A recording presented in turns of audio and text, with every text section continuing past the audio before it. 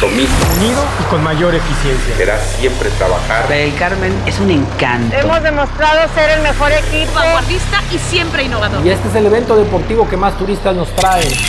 What's up, Riviera Maya? This is George Espo. Welcome to CJR News. We are thankful for this great weather. It's been really sunny this past days and really warm. We gotta be thankful for living in paradise. Don't forget you can find me on Instagram as ESPO_MX.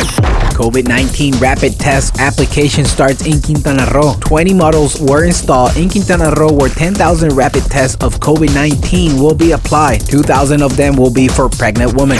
Sales of tours in Quintana Roo falls by up to 50%. Amusement parks and archaeological sites are surviving the demand. The City Council has not yet decided on the future of the Playa del Carmen Carnival. After the holidays, they will make a decision on this matter.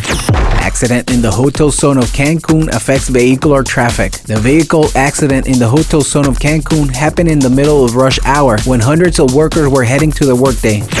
Neighbors of a subdivision of Cancun block access due to problems with construction. They demand that they respect the project that was sold to them. Solidaridad schools suffer looting during pandemic. They have filed a complaint with the State Attorney General office for the delineation of responsibility. Thank you for listening CJR News. This is George Espo. Don't forget to subscribe to our podcast on Google, Spotify, and Apple. Thank you and goodbye.